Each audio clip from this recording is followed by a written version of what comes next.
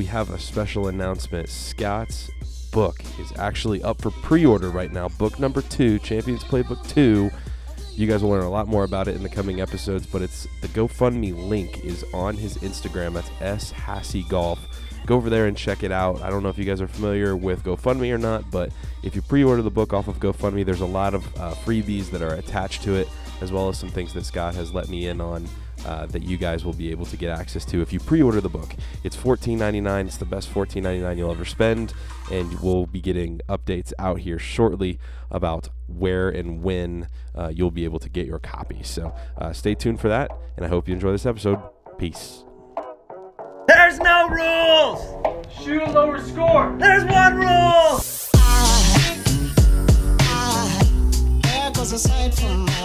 Hello and welcome to the back porch of Franklin Bridge, where if you're watching here on the video, which if you're not, well, you'll see it on Instagram. You'll definitely see it on Instagram. Yep. We're going to try and put some up on the Franklin Bridge Performance app and do some more work potentially on YouTube as well. So if you're looking at us right now on the YouTube or on the video, whatever, make sure to hit that like button.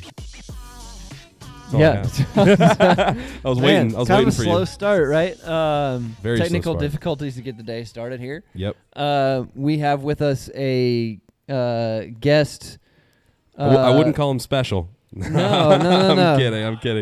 I'm kidding.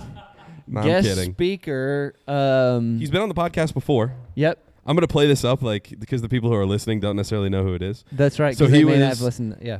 He might come back on when he was originally on last year during the winter. And we had a bunch of people come on the podcast or comment saying that they loved him on the podcast. Yep. So without further ado, Mr. Taylor Wilson, everybody. Yes. Taylor. What's up? How's it going? We're sharing a microphone, me and Scott, so it's going to be very back. Yes. Back and forth. Like a 80s band, hair band, where they come up and they sing into the same microphone for just part of the song. Yeah. That's how it's going to be. I don't think we're going to get that close. But big announcements. My second book is now available for pre-order. We're using GoFundMe as the platform, so we don't have to set up a bunch of different avenues and channels and paywalls and all that kind of mess. So it's on GoFundMe. You can just search my name or the 3 Secrets of Golf. Those will be on there. You can pre-order it now. Retail for it, I think we talked last time, it's going to be $9.99. Retail is going to be $14.99 based on cost of the production as we've kind of finalized it here. It's good info, too. I mean, it's great info. Yeah. Well, but what you're also going to get is you're going to get both the written. It's going to be a shorter book, between 50 and 70 pages, depending on how many images we put in there. And it's also going to have links to digital content to further explain the concepts or areas you might be confused or. Shout out those QR codes. Yep. Yeah. So we're excited about that. But I brought Taylor on here partly because he closed tonight, but also because he's been a big part of the data collection of BPN, OP, and POA. And for our club championship this weekend, a lot of that goes into setting pins that Taylor does. So Taylor's all in charge of setting the pins for a lot of our tournaments this year, and utilizing some of that information has been incredibly helpful. So Taylor, share a little bit about some of the data collection we've done. We're approaching 10,000 holes. Isn't that crazy? I feel like a lot of people don't understand, like, 10,000 holes. 10,000 holes. That's like, if my math is right, a little bit over 5,000 rounds of golf. 10,000 divided by 20, 5,000. Oh, I don't know how I don't know you're where doing this is that going. That's my fault. Just That's okay. Just forget that I'm even talking right now. No, I'm just trying to say that's a crazy number. Yeah. I was trying to do 5,000 divided by 18. Yeah, I first got into helping you with the data collection. 5. I saw you over a spreadsheet, and I was like, what is going on? And then I saw math, so I immediately exited. Not a big fan of that. But Scott explained it, and I got into helping him with some of the data collection for all of the metrics that he is keeping track of. And outside of it boggling my mind and still boggling my mind. I think it is some of the most useful information that I have ever heard. I think when we came Ever. out with these data points and with these VPN proximity and POA, like we Scott was just like, yeah, so if you did, X right and Y right, you would have shot 2 under. And like I'm just thinking about I'm just like, yeah, Scott, yeah, makes sense, totally. And then like Makes it doesn't no really sense it doesn't at make all. any sense until you can really use it within your rounds. And I got to the point where I stopped using it in just like my daily rounds just because I wanted to focus on like my fundamentals and getting, really making sure I was playing the game before I started tracking data points. And then we most recently went in and talked about my round that I played today. And it makes so much more sense now that like when Scott can put it into context and when you're playing at such a high level to where you can understand where mistakes were made on the golf course and how that relates to the strokes that you're losing when you're playing. Yeah, and I don't think you have to be a tour player. Obviously, this No. came off of tour data, and we'll highlight some of the exciting stuff that we looked at and like, nah, there's no way that's going to happen. There's no way that's going to happen. But like one of the things that you said and people say all the time is like, I just like, where am I losing those strokes? Like I'm 81, like where are they? And like you can obviously think about certain moments, but by actually pulling the data apart, and very simply, it's not like you're having to look at a giant spreadsheet. You got 3 data points to look at that are pretty easy to understand once you get them, and you can really pull that round apart. And we're looking at your OP and your POA not matching up, and obviously those that are listening don't even know what those things mean, which is fine. That's why you go ahead and pre-order the book to have it by Christmas. Nice plug. Otherwise, you're going to have to wait till Masters Week of next year to get it. If you don't pre-order it, you're Yep. going to have to wait till next year to get it. But anywho, like being able to pull the round apart is huge. So, but as we collected the data, to kind of give you some context, I had kind of been tracking like the way people play the game rather than just like stats and data. I've been looking at like, okay, if we were to place the ball over here versus over there, and we measure this and we measure that, more about placement of the ball than like greens hit, fairways hit, all that kind of stuff. I'm looking at it strictly from a strategic ball placement standpoint. And to look at it in those 3 data points was actually pretty fascinating. And so I started with it just tracking 72 holes and seeing what the outcome was, and started getting accurate and more accurate and more accurate. And then we're like, hey, I wonder if we could project. Take that data, take 36 holes. Would that be enough to project to a final round? And then this is when it got crazy. And yeah, I'll let Taylor go ahead and finish this. This is awesome. It got to the point where we were inputting data after rounds of golf on the PGA Tour and predicting the outcome and final score of tournaments. And then some of us were betting on those tournaments and making money on it.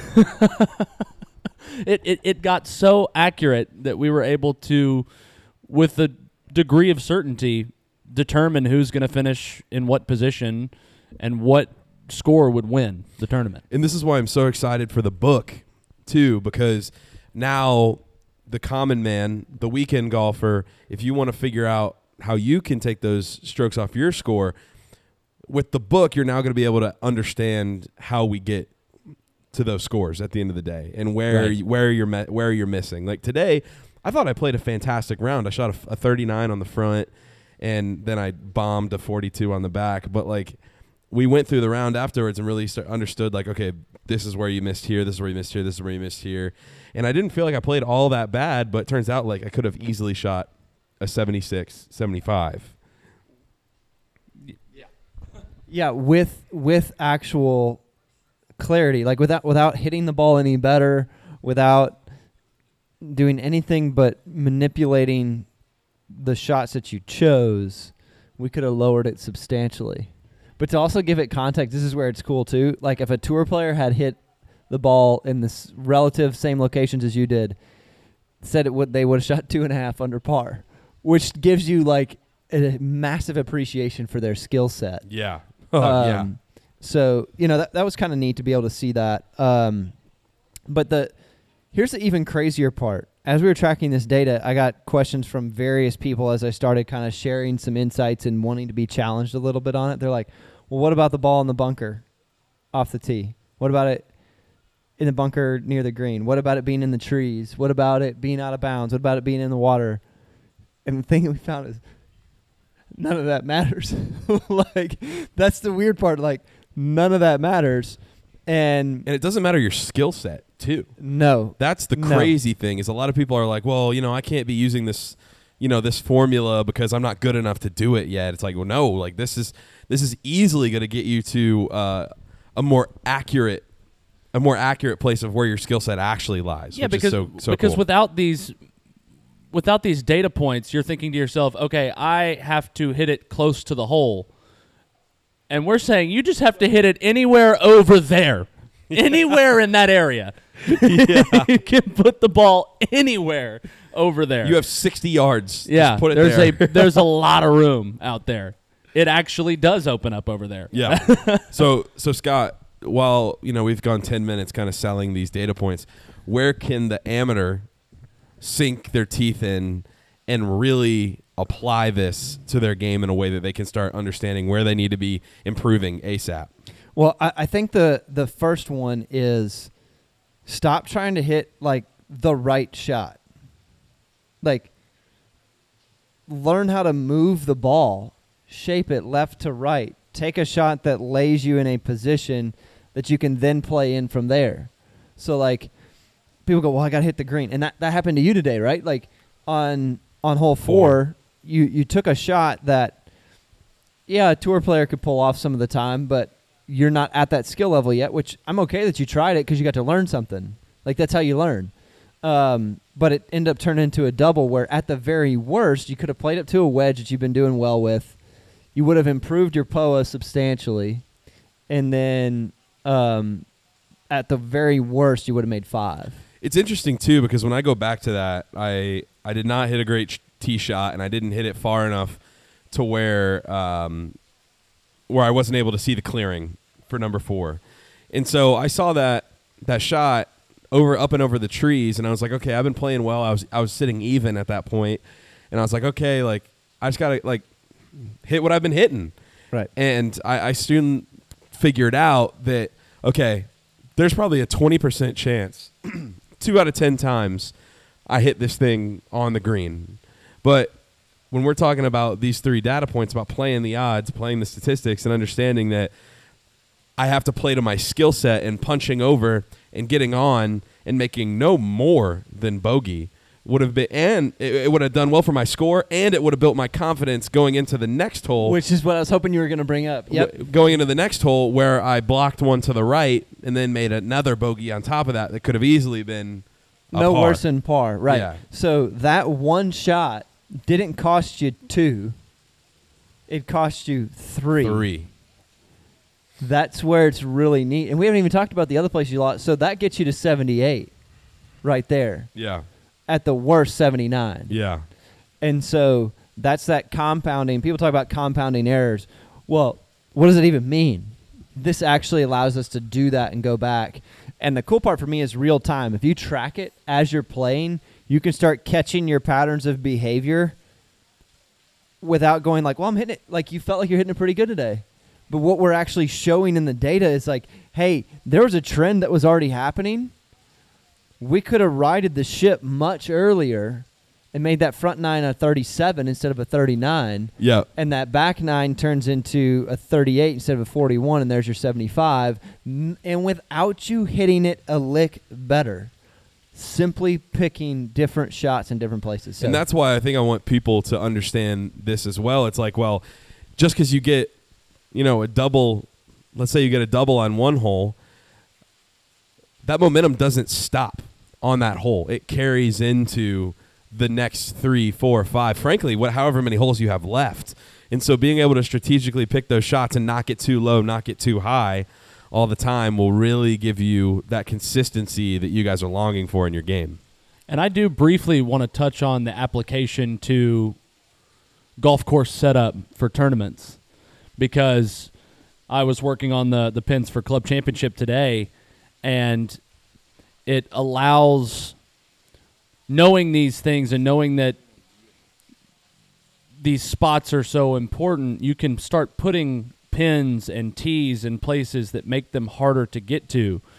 The golf course has more defense than we knew previously. And you can now, as much as you can exploit it to shoot a lower score, I can use my brain to exploit it to make the golf course play harder than it appears to be playing. There's some pins out there that look really easy. Yeah. Yeah, so explain what Scott just said for the people who are listening. So Scott just said to explain how we're switching it up on the days day to day as well. So the first round is going to give you a completely different look than the second round, especially when you know these data points and you're trying to hit these spots. To look at the same golf hole and have to take wildly different approaches to play the hole. It makes the game more interesting, and it makes the course more varied across 2 rounds of golf. I think it's going to be very exciting to watch. And two, kind of taking your point, Taylor, speaking about setting up a golf course, I think people will see just this monster pin, right? They'll see this tucked pin that's impossible to get to, and they think that, oh, man, those pin placements were the reasons that I'm not making birdies. And it's like, no, you're not. The reason you're not making the birdies is because you're not hitting the OPs, and then you're not hitting it to the right side of the pin. It doesn't matter. Like, it really doesn't matter. But what's even more fun is on the other side when you're standing on the tee box and you go, God, this pin is money. It's right. It is a green light pin. And then you par or bogey, and you're like, oh, man, that really stinks. Missed an opportunity there. Yeah. But you didn't. Because I set you up in a way that made it so difficult to. I just think it's gonna.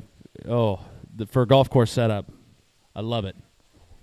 So, I want people to understand when tournaments are set up, like you look at the wins and you look at different things that change from day to day. Great tournament setups actually play off of those things.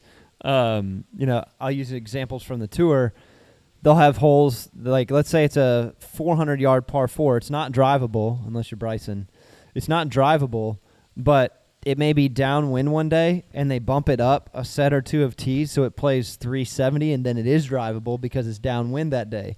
Well, the following day or on that weekend, so it's 370 playing 340 if it's downwind 10, roughly, 8 to 10. And then later in the week, Saturday, Sunday, they may bump the tee all the way back to 400 with a wind into their face, and now it's playing 440. So you got the same golf hole that's playing, could be as much as 60 yards difference from the weekday to the weekend, depending on how the weather patterns play out. And tournament organizers do this all the time, and it's beautifully done on the PGA Tour. But I kind of want to share. I like sharing like what the data did. So one of our most exciting tournaments was early on. Koepka has the lead after the first round. This was one of the WGC tournaments. It's when Hovland made the 8 on his 36th hole. Okay, so that's the WGC Mexico. So we're looking at this data going, after 36 holes, Koepka's got the lead. Vegas is saying that Koepka's going to win the tournament. Morikawa's a shot or two back, but hadn't really won anything big recently. Like, Koepka's got it. Koepka doesn't give away a win into the weekend. And my data really didn't have Koepka moving much further. It's like he might get a stroke or two lower, but that's about all he's going to sit. Now, my data had Morikawa going all the way to almost 18 under par, like 17.8. And we're like, what? Morikawa's going to win this golf tournament? And then we're looking at Hovland. Hovland's only 4 under, and it says he's going to get to 15. We're like, yeah, sure, that's really going to happen. And then I'll let Taylor share what we got to see happen. Yeah, so I'll save the theatrics. It all happened. But we looked back at the data, and we were trying to figure out how we couldn't see it, and the model could. And we started to notice, like, oh, now wait a minute. this was bound to happen. Like Hovland, he made an 8 on one of the holes. It even predicted that he was going to make that 8. I mean, but it shows that the score and all the metrics that everybody was looking at, it's not telling you what this is telling you. It's it's wild. It's as much Morikawa wins. It's as much of a time machine as we can get in the game, just because Absolutely. we can take what you've done over the first 2 days, and I'd be interested to track this within like back in Tiger's heyday. No, I can't go back and get we can't go back and get that data, but I would love to see guys like Tiger who can just turn it on in the last 72 or last 36 and just figure out how to beat this model, because nobody to this point has been able to. Absolutely.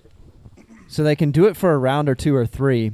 And if we look at the tournament, the Charles Schwab, I think it was the Charles Schwab where Spieth was 15 under and then he fell back several. He shot 3 over in the final round.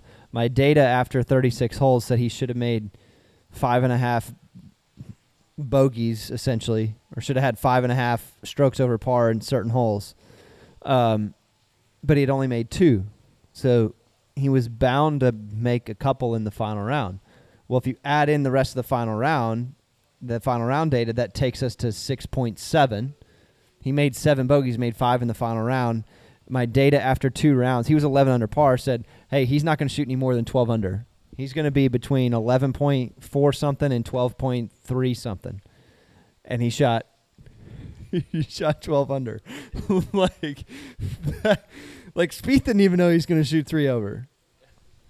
And back to that Victor Hovland 8. I think your model had said that he was gonna make like 3 or 4 bogeys, and then he hadn't made a bogey all day, and then makes an 8. And like, well, there they all are. They just happened very, very quickly. But yeah, my mind is still blown. So and as I was researching it, people were like, you need to patent your model. Well, there's nothing like a patent, like putting it on audio like this and putting it in print. And I can't patent a formula. So I was like, you know what? If I'm not going to patent a formula, I don't care. I'm trying to make as many people better as I can. Let's share this with the world. Like, let's get this out there. We're going to put some marketing dollars behind it. This is a different way of playing the game.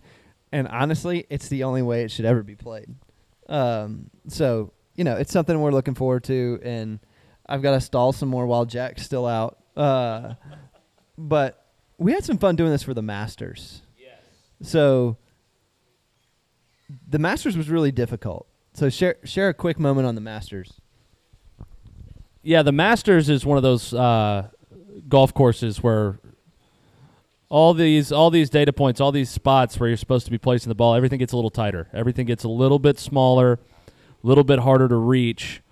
And in a way, that's sort of how we've figured out why that Masters winning score is always so much higher than the other tournaments of the year, is just because it gets harder and harder to hit. But that was a fun tournament to do because it was, first of all of the data collection, everything was so clear at Augusta. Like, that is very obviously a BPN or an OP or a POA. It made everything so cut and dry that you could see, like, hey, this is really where you got to be. It's cool to see too on such unique golf courses as well, yeah. Because like a lot of people are like, well, how can you predict Augusta? Like Augusta is Augusta. Like, you can't do that. Like, or like you get like a not a Southwind, Riviera too. Like, that's a super fun one to look at it on. But like a lot of these unique golf courses, you think these players are going to shoot like, they'll either shoot really low or really high, whatever. And then like, it's going to be cool this May, or April, right? Masters, April, when we can see like, okay, these guys are predicted to go like 2 or 3 under par. Like, it's going to be awesome, especially when when the players are playing closer and closer to the course average. Yeah, and that's where so there are some golf courses that are a lot you see him go shoot 20-something under par. Well, here's the cool part. Those 3 data points are still the only 3 you need, but the formula changes. So that's where it gets exciting. And so we look at the final round at Craig Ranch where they played, and everybody was absolutely floored that Patton Kizzire shot 9 under in the final round. After 2 rounds, I had him getting to 21 under par, and he was at 11, which is reasonable. These guys are shooting. It was like, okay, yeah, that's probably possible. Guys are doing it. And then in the 3rd round, he only shoots 1 under. It's like, well, he's not going to get to the 21 under par. There's no way he's going to get to the 21. He shoots 9 under in the final round. It's like, what? What is happening? And so we are essentially what this is we are creatures of habit. There's obviously more to the game than that. Yes, you have out of bounds, you have water hazards, you have rough, you have lots of things at play. You have tournament pressure, all of that. However, these 3 data points by themselves are the first 3 that are actually predictive in nature, allow you to make adjustments in real time on the fly without any bias. Like, you can see what's really happening. You can kind of get a really clear picture under the hood. It really fixes the mindset a little bit, which we haven't talked about. That's what I'm going to say. Like, it changes your entire mindset when you play. Gives you high energy, gives you lots of control. You're not nervous that things are going to fall apart. Like, all that work that sports psychologists and performance coaches have worked so hard to try and get people to do, it does it. It just takes care of all of it for you. And then this one's a cool one for me. If you're a college coach and you aren't buying this book for your teammates and for your players and taking them all through this, you are losing massive chances to get ahead. Because imagine if you can stand on the 6th tee box or the 5th one, whatever, somewhere early 3rd of the round, all your players, you don't have to watch them. Don't worry about watching them. What are you watching them for? You don't need to know. That's not going to tell you anything. You just stand on the 5th tee box and watch them all come through and watch their data in real time. Go, we need to adjust here, here, and here. And you can adjust your team on the fly and catch mistakes before they ever happen.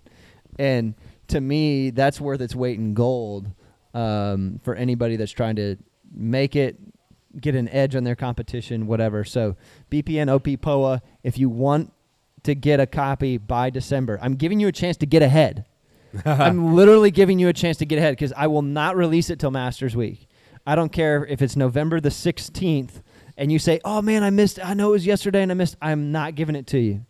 Like, you are going to have to wait till April to get it. You know what's the cool thing, too, about GoFundMe is that depending on the level of contribution, there can also be like some freebies involved.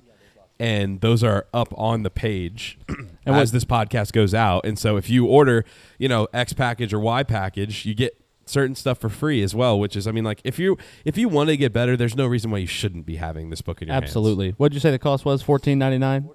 Yeah. If you're skeptical about spending $14.99 on this book, buy the book and then make that money back betting on the next golf tournament, literally. True. or betting on yourself with your buddies on the weekend. Absolutely. Like, yes. There you go. Well, we're going to wrap it up here on the back porch of Franklin Bridge. As always, you can subscribe to Scott at SHassey Golf. That is going to be the place where you find updates about the book, updates about the course, updates about Scott, updates about the podcast. You guys need to be following Scott if you haven't already at SHassey Golf on Instagram. We've got our first sponsor starting up soon. We're not going to say more. We're gonna keep that. Coming. But we do have a sponsor on the podcast now, which is something that we've been wanting for a really long time now, and we've been getting it. Our views have been up thanks to everybody who's listening. We're almost at 20,000 plays, which is super exciting. We had our best month last month in September of all time. I mean, you look at the growth of the podcast. I mean, it literally looks like it's going to the sky right now, which is awesome. We're excited. So thanks for listening. Thank you all for listening. Taylor, thanks for joining again. Thanks for the help putting all this data in. I wouldn't be able to do it without both these guys sitting here and having the data that we have. And we've got something special. And there's nothing like when you have something special to just share it with the world. So we're excited to share it. I'm going to make a little money on it because we've spent a lot of late nights, up past midnight, 1 o'clock, collecting data for months on end. So been a lot of fun. Can't wait to bring it to you guys. Here we go. Love it, love it. Well, we're going to wrap it up here from the back porch of Franklin Bridge. Again, make sure to follow Scott on Instagram at @ShassyGolf, and we'll see you on the next one. Peace. Thanks, y'all, for listening to this episode of the Champions Playbook. As always, you can find us anywhere that you guys are. So make sure to check out Scott on Facebook, Twitter, Instagram, all of the above. His Instagram is @SHassyGolf. That's 2 S's and 2 E's. So make sure to go and check out everything that he's got going on over on his Instagram page, as well as make sure you follow Franklin Bridge. Franklin Bridge puts out some great things as well, and we want to make sure that we support them because they support us. So as always, feel free to come by the back porch of the Persimmon Pub at 7 p.m. on Wednesdays to come and listen to us talk golf. So book a late afternoon round of golf, and then afterwards, come on inside, get some food, some drinks. We got some specials going on. We had some $5 flatbread pizzas. We had some amazing chicken tacos, as well as drink specials going on all night long. So make sure to support the Persimmon Pub as well when you come out.